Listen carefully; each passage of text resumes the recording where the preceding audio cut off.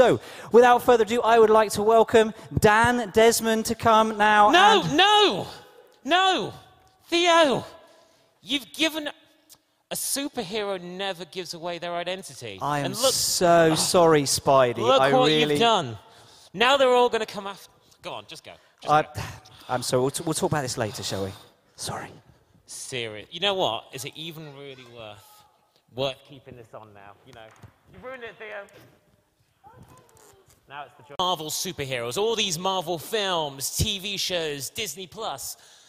My eldest stepdaughter and I love Marvel, and it becomes a bit of a build-up and an event. So anytime there's a new trailer that is coming online with advertising the new Marvel film, like the new Spider-Man that is coming out at Christmas, we have to watch it. I make sure to tag her on Facebook. Then if there's a new TV show on Disney Plus, we have to watch it. We make sure there's an hour and a half a week, every week, it doesn't matter how busy it is, to watch the new one. But when it comes to the new movie, oh my days. Oh my days. We make sure we put a time in the diary. We get in the car, we drive, we go to Five Guys for the most beautiful milkshake that you will ever have. And then we get into the cinema for 2 hours that are going to take our breath away. We get back in the car and we're like, wow, what have we just seen? There is the occasional time when it's oh wow, what have we just seen? But most of the time it's, wow. Look what we've just watched. And the reason that I love superheroes, I've loved superheroes ever since I was a kid. I used to have my little Spider-Man models, is they're larger-than-life characters, and they are powerful.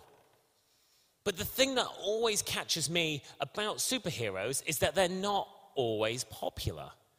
You see, if you watch any of the movies now, for some of you who are thinking, I still don't know what Marvel is, and I've lost you, then... get Disney Plus, watch about 60 hours of movies, and then you'll understand. But the superhero is not always popular because, you see, either they're framed for murder or, you know, they've done something and everyone's complaining. They've maybe left a bit of an expensive bill with the damage they've done, even though they've just saved the world from everything. Yet through all of it, they still use their powers for good. No matter what the population think, no matter what the mass majority think, they do it all for the good of the people. And it really sets us the scene for our Bible story today, which is in 1 Kings 18. And Ahab, who's one of the people who follows the god Baal, goes to Elijah and says, "You troublemaker."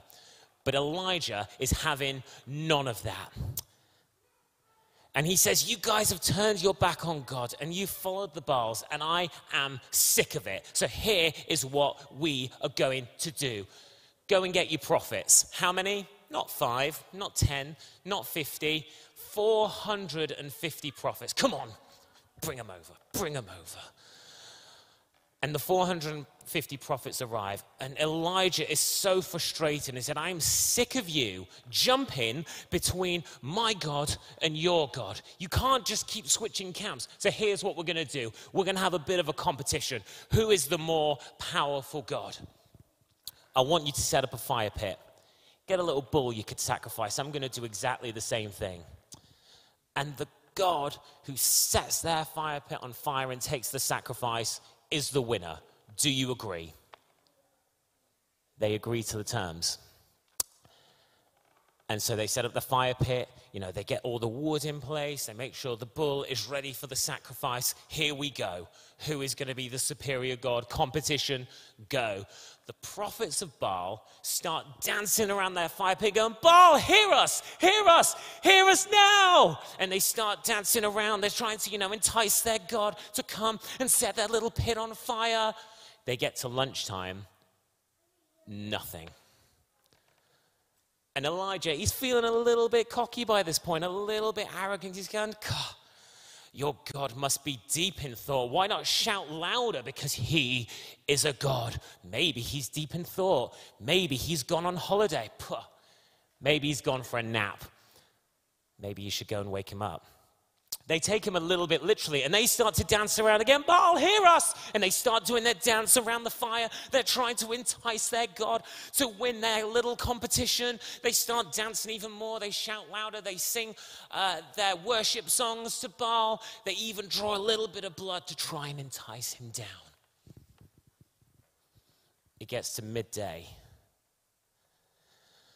Tired, sweaty, dehydrated, humiliated. Elijah steps up, feeling really confident. He repairs the altar to God. He puts together the 12 stones for the tribes of Israel. He gets the firewood back together. He gets the bull there. Now, I don't know for you watching on YouTube or you here at church how good you are at making fires. I am rubbish. I always seem to need help at putting together a fire. But the one thing that I know you don't do is put water on a fire. And they've got Bears Camp in a few weeks, and they're putting together their fire. And if someone said, bring me some jugs of water and put it on, even me as a rookie fire starter would know they're a bit of a numpty. But Elijah says, bring me 4 massive buckets of water. Go on, pour the first one on. Then pour the second one on. That's not enough. Do it again. Even put a little bit in the bowl. Make it nice and moist. And then what Elijah does, he gets down and he prays and he says, God, I am your servant. I have done as you have asked, like you have for many years. Let us know that you are God and that you are turning their hearts back again. And then suddenly, poof, the fire fell. Takes the bull away. It sucks up the wood, the stirs, the soil, even the water as a little drink afterwards, because God had come and God had shown his power. Now, what does that mean for us today? God is powerful, performs miracles. Yeah, God does perform miracles. God does have that kind of power. And actually, Ben, one of our staff members here, spoke so beautifully about the God who heals last week. But when I was reading this passage preparing today, there was a particular verse 37, that stood out to me. Elijah crying out, answer me, so these people will know that you, Lord, are God, and that you are turning their hearts back again. Yes, God performs miracles. God performed miracles then. God performs miracles today in 2021. My personal conviction, his biggest power, is changing hearts. And one thing that I've really appreciated, actually, from New Community Church is some of the talks that Theo has done, all about this season that we're in. We're in a season of recovery. You know, we've gone through a lot over the last 18 months, and what I want to ask you is, what has that 18 months done to you? Maybe it's robbed you of something. But the one thing that I do know, it's probably changed you. It's definitely changed me. I'm not one for doing massive comparisons of who had the hardest time over lockdown. I think everyone had their own difficulties, but we as a family, it actually wasn't the easiest time in the world. Anyone who's got kids, you mention the word homeschool, and there's probably a shudder that goes down your spine, because that was actually really hard. Children are not meant to be locked in their houses all day. They're meant to be interacting with other people, and isn't it great that actually we have children doing craft stuff together now? If you're watching on YouTube, people are doing craft together now. You just can't see it. That was really hard. Adapting to Zoom. Again, another word that sends shudders down people's spine. You hear Zoom. Oh. That was really hard because we want to go and give people a hug and we want to spend time with people in the flesh. And then for some of us, COVID actually got into the household, and it got into our household. And the hardest thing for me personally was seeing my wife get COVID, seeing her bedridden. And this was in the time back in May last year when all the stats were really terrifying, and it kind of sounded like, well, if you've got coronavirus, this is what's going to happen to you. And then she had long COVID.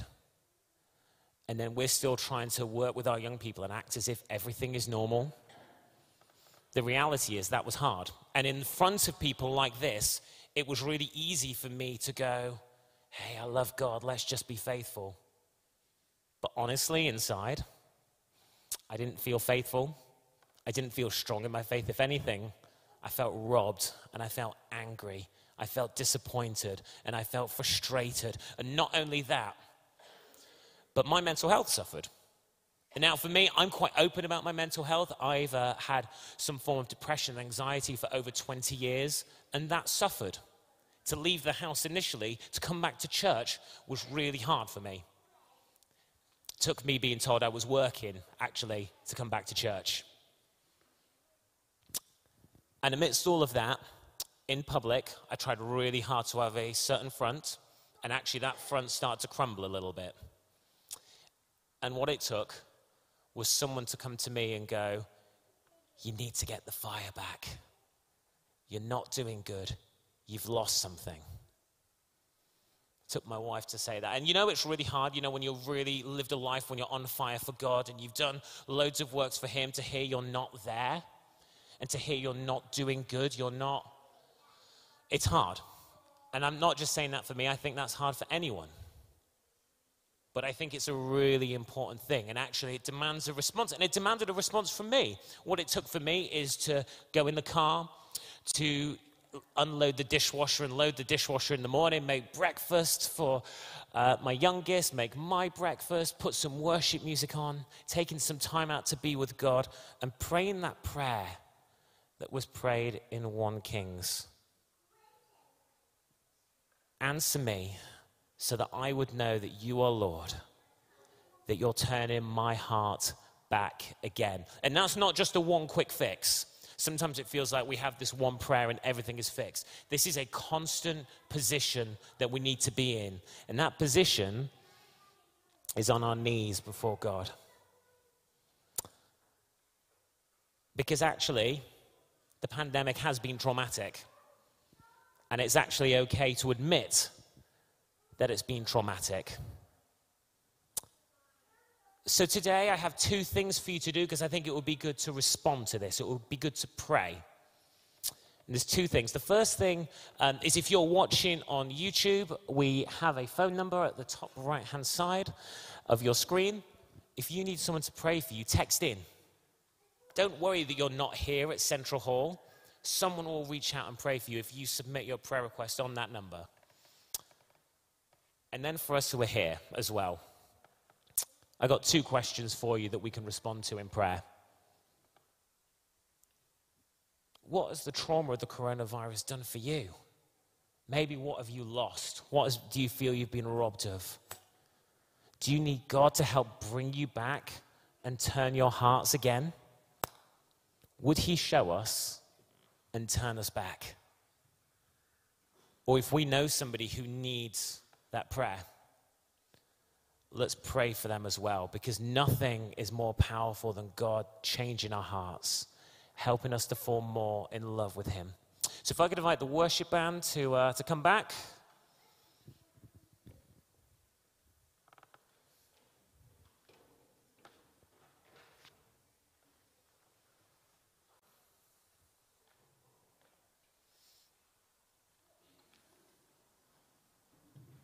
Let's just take a moment just to wait on God. Why don't we close our eyes where we are?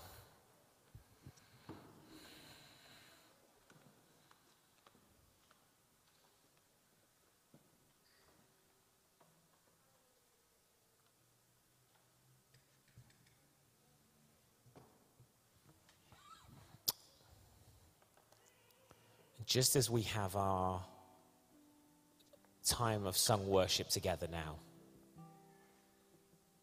let this be an opportunity for the God who wants to turn your heart back to meet with you.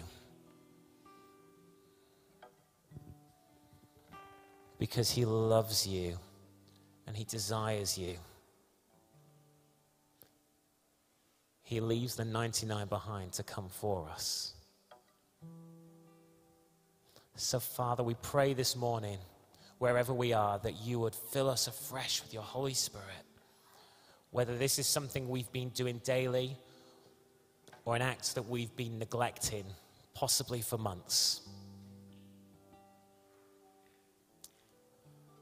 would we know you deeper, Lord God. Turn our hearts back again so we could know you and be on fire for you. And would you help to heal the wounds that we may have picked up from this pandemic?